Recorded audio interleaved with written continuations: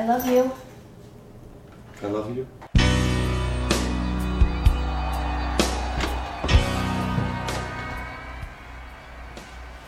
Don't you think it's a little risky to put your personal address on your website? Oh, no. No, I know my readers. Without a free preview, they won't look twice. Come in. The only reason I came here today was To read my work, right? Yes. Come on now.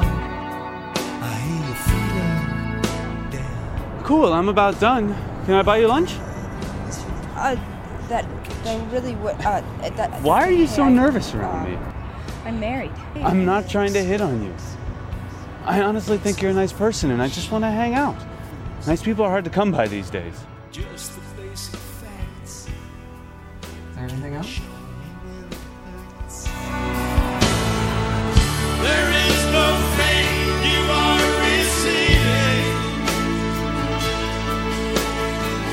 A distant ship, smoke on the horizon. You are only coming through in waves. Your lips move, but I can't. You honestly think denial is the path to rekindling true love? You're missing the point. Am I? And you're just trying to match wits with me. I'm not trying. Don't walk away from me! You always do this! My hands felt just like two balloons. Now I've got that feeling once again. I can explain, you would not. Fuck denial, huh?